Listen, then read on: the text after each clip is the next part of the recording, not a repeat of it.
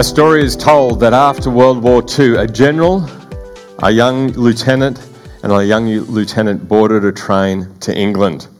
The only seats that were left were across from a beautiful young lady and her grandmother. The general and the lieutenant sat facing the woman, and as the train pulled out, it went through a long tunnel. For about 10 seconds, there was total darkness. And in the silence of that moment, those in the carriage heard two things: a kiss and a slap. Everyone on the train had their own assumptions of what happened. The young lady thought to herself, "I'm flattered that the lieutenant kissed me, but I'm terribly embarrassed that my grandmother hit him." The grandmother thought, "I'm aggravated that the young man kissed my granddaughter, but I'm so proud that she had the courage to retaliate and defend herself." The general sat there, pondering to himself, "My lieutenant showed a lot of guts in kissing the girl, but why did she slap me by mistake?" The lieutenant was the only one on the train who really knew what happened. In that brief moment of darkness, he made the most of the opportunity to kiss a pretty girl and slap his lieutenant. Assumptions. Assumptions can have you jump to all sorts of conclusions, can't they? Let me pray. Jesus, we thank you that we can come to this time in your word. And as we delve into it, may it wash over us afresh the things that you want to say to us, the things that you want to remind us of, the journey that you want to take us on to be more like you. Help us be at work in us and in this time, we pray. Amen. I was chatting with some people in our life group recently about the assumptions that happen in the Bible. And a classic example is in John chapter 9, verses 1 to 7, where we read of an underlying assumption about disabilities. As Jesus was walking along, he saw a man who had been blind from birth. "Rabbi," his disciples asked him, "why was this man born blind? Was it because of his own sins or his parents' sins?" Notice the assumption there? "It's not because of his sins or his parents' sins," Jesus answered. "This happened so that the power of God could be seen in him. We must quickly carry out the task assigned us by the one who sent us. The night is coming, and then no one can work. But while I am here in the world, I am the light of the world." Then he spit on the ground, made some mud with his saliva, and then spread the mud over the man's eyes. He told him, "Go and wash yourself in the pool of Siloam," which Siloam means sent. So the man went and washed and came back seeing. You see, in Jesus' day, there was often the assumption that sin was the reason behind someone's disability, that health and wealth was a demonstration of God's favour. But on this occasion, Jesus wanted to challenge the assumptions that came with it, to bring freedom and restoration back to the one in the community who had been so stigmatised. If you have your Bibles with you, I invite you to turn to Mark chapter 10, verse 46. Mark chapter 10, verse 46. Now, there's a significant turning point that's happened in Jesus' ministry years. We read about it in Matthew and in Mark and in Luke, in their accounts of the life of Jesus.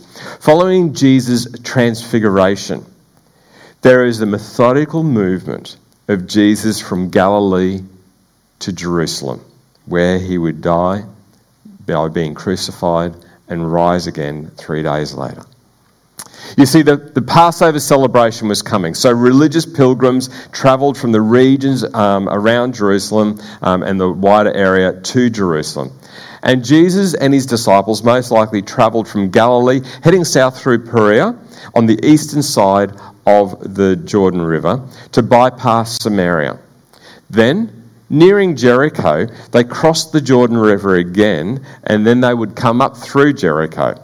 Now, Jericho was a residential area for a number of people who served in the temple in Jerusalem. They would travel the road from Jericho up to Jerusalem and serve in the temple for a period of time. And then when they'd finished their time of service, they would then come back down from Jerusalem to Jericho. And it was kind of like a bit of an enclave or a bit of a location where a lot of people lived that served in the temple. That's the context when Jesus teaches about the story of the Good Samaritan and what happened on that road between Jericho and Jerusalem. So because many people and pious people travelled to worship, sitting near the gate of Jericho would be an ideal place to beg for alms to support yourself when you had a disability that prevented you from working. Partially sitting on your coat, but then having it folded over on your lap to collect the pilgrims' alms to the poor, the donations, the coins that they would toss into your lap. And in Mark 10 we read this, Mark 10:46. Then they reached Jericho, and as Jesus and the disciples left town, a large crowd followed him. A blind beggar named Bartimaeus, son of Timaeus, was sitting beside the road. When Bartimaeus heard that Jesus of Nazareth was nearby, he began to shout, "Jesus, Son of David, have mercy on me." "Be quiet," many of the people yelled at him. But he only shouted louder, "Son of David, have mercy on me." When Jesus heard him, he stopped and said, "Tell him to come here." So they called the blind man. "Cheer up," they said. "Come on, he's calling you." Bartimaeus threw aside his coat, jumped up, and came to Jesus. People near Bartimaeus saw him as an interruption, an inconvenience, much like the disciples saw the children when they were wanting to come to Jesus. Asking who was coming, which is noted in one of the other gospel accounts, note the difference in identification that is made here.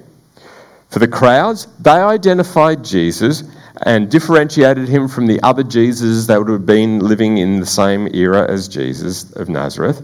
They identified Jesus as the one who grew up in Nazareth, his childhood home. Interestingly, Bartimaeus does not mirror that identification.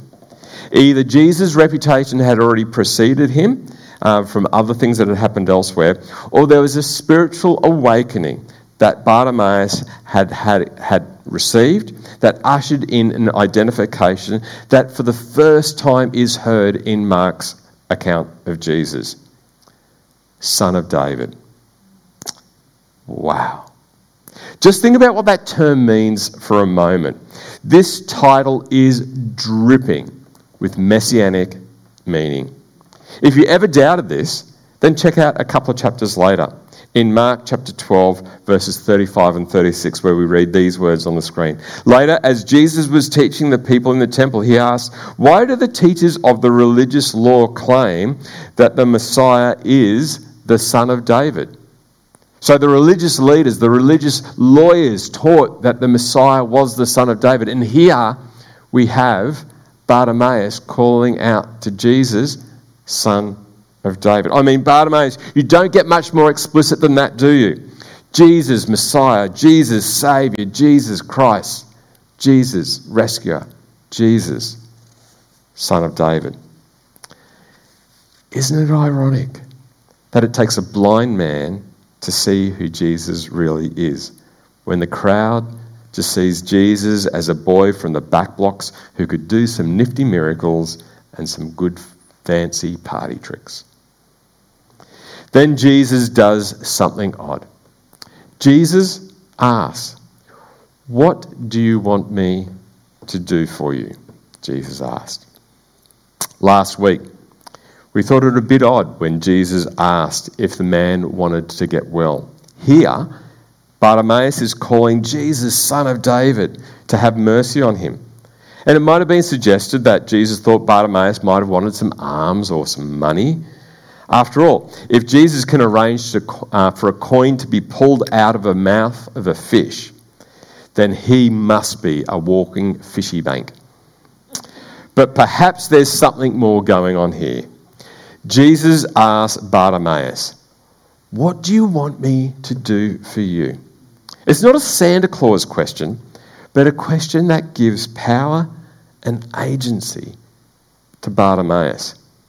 Like the paralysed man at the pool in last week's message, autonomy, agency and power are in short supply when you have to beg for your daily bread.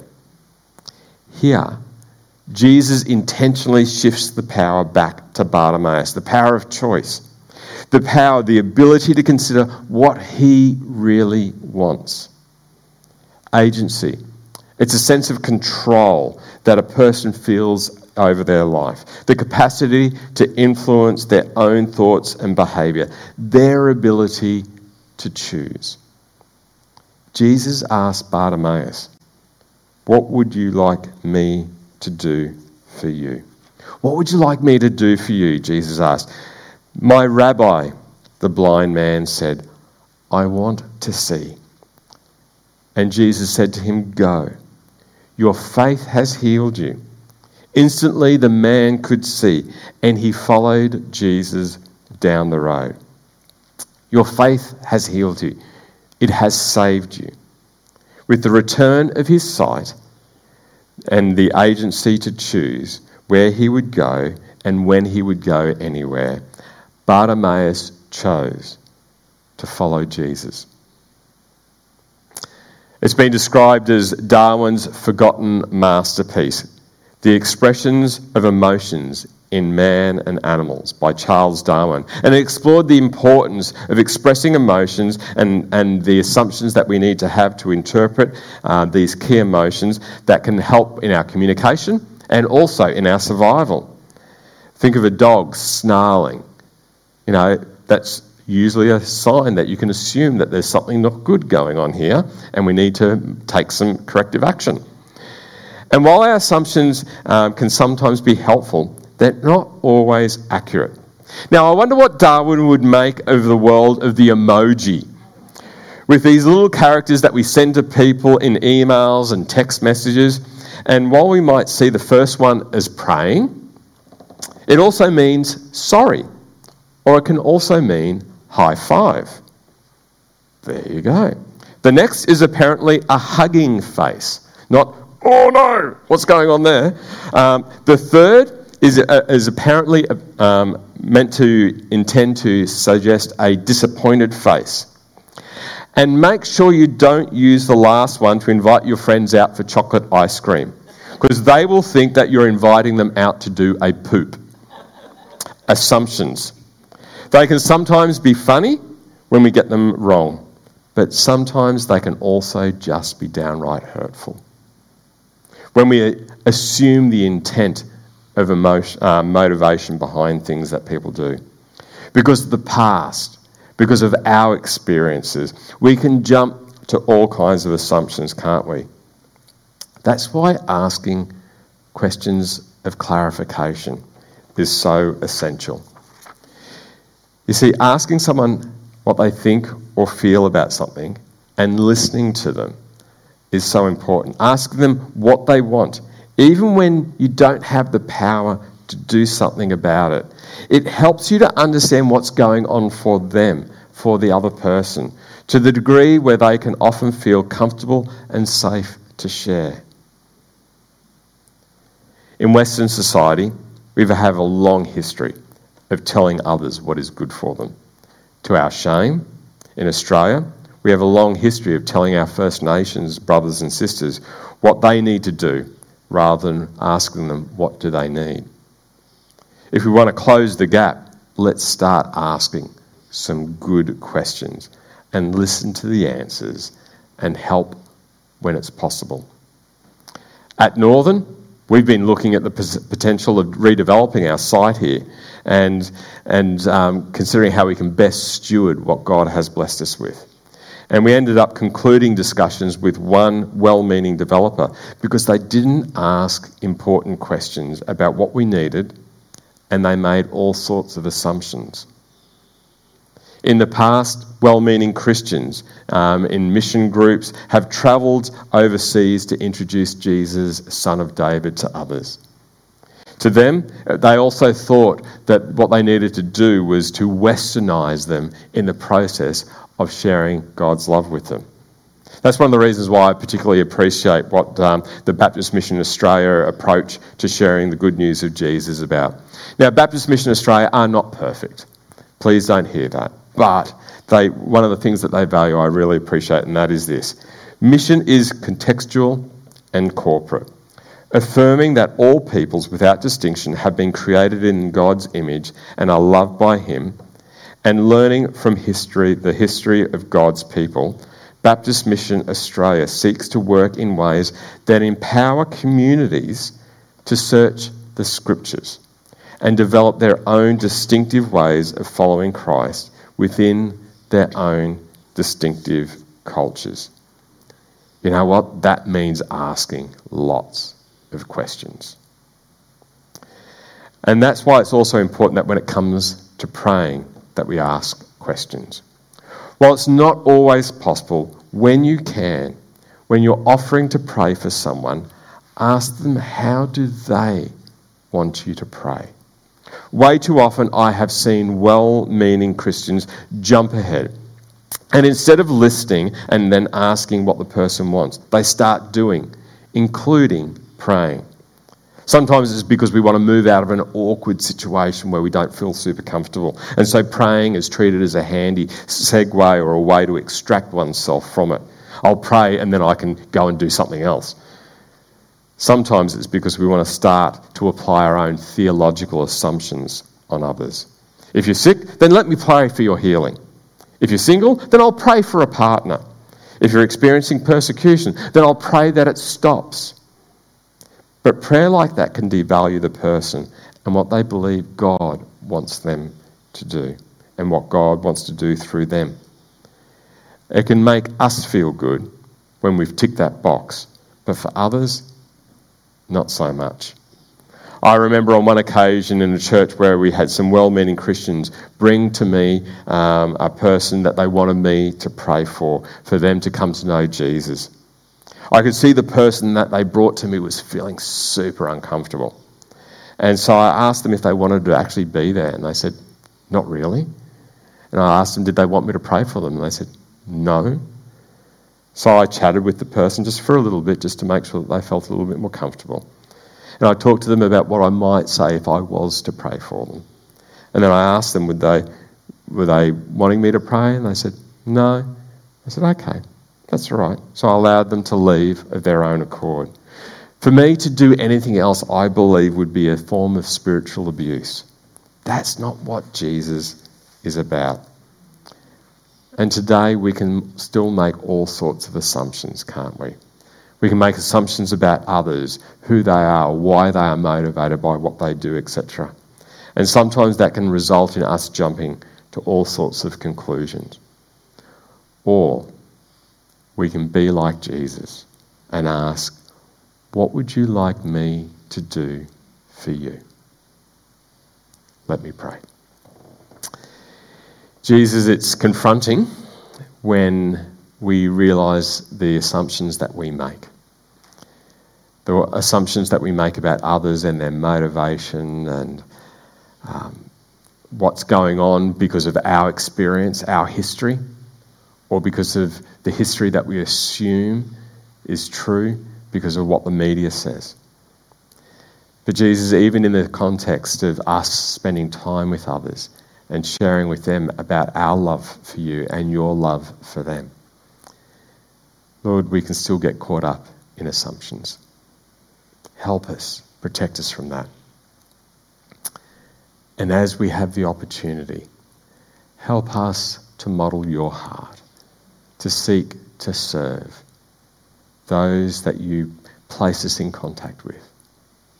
And not to make assumptions about what they need, but to take the time to ask, what would you like me to do for you? To empower them, to encourage them to make choices. And Jesus, may we see your love flow through us as we pray with people for the challenges that they face by first asking, What do you believe God wants to do in this situation? Amen. So how might we respond today? Well, there's a couple of things that have been rattling on in my brain, maybe yours as well, but let's explore that a little bit. How would you respond to Jesus' question to you? What do you want me to do for you? If Jesus is asking that question of you today, how will you respond to him? Who are you praying for? And how might asking this question help you to pray more specifically for others? And I appreciate that you can't do this for everyone, but for those that you can, how might you following Jesus' example by asking what you can do for them and your responsibility of what you can do for those that you're responsible for, to ask them, what would you like me to do for you? It could be in a family situation, with neighbours, in a work context, in a variety of situations, to ask those that you have responsibility for, what would you like me to do for you? Encourage you to take some time to reflect on that a little bit.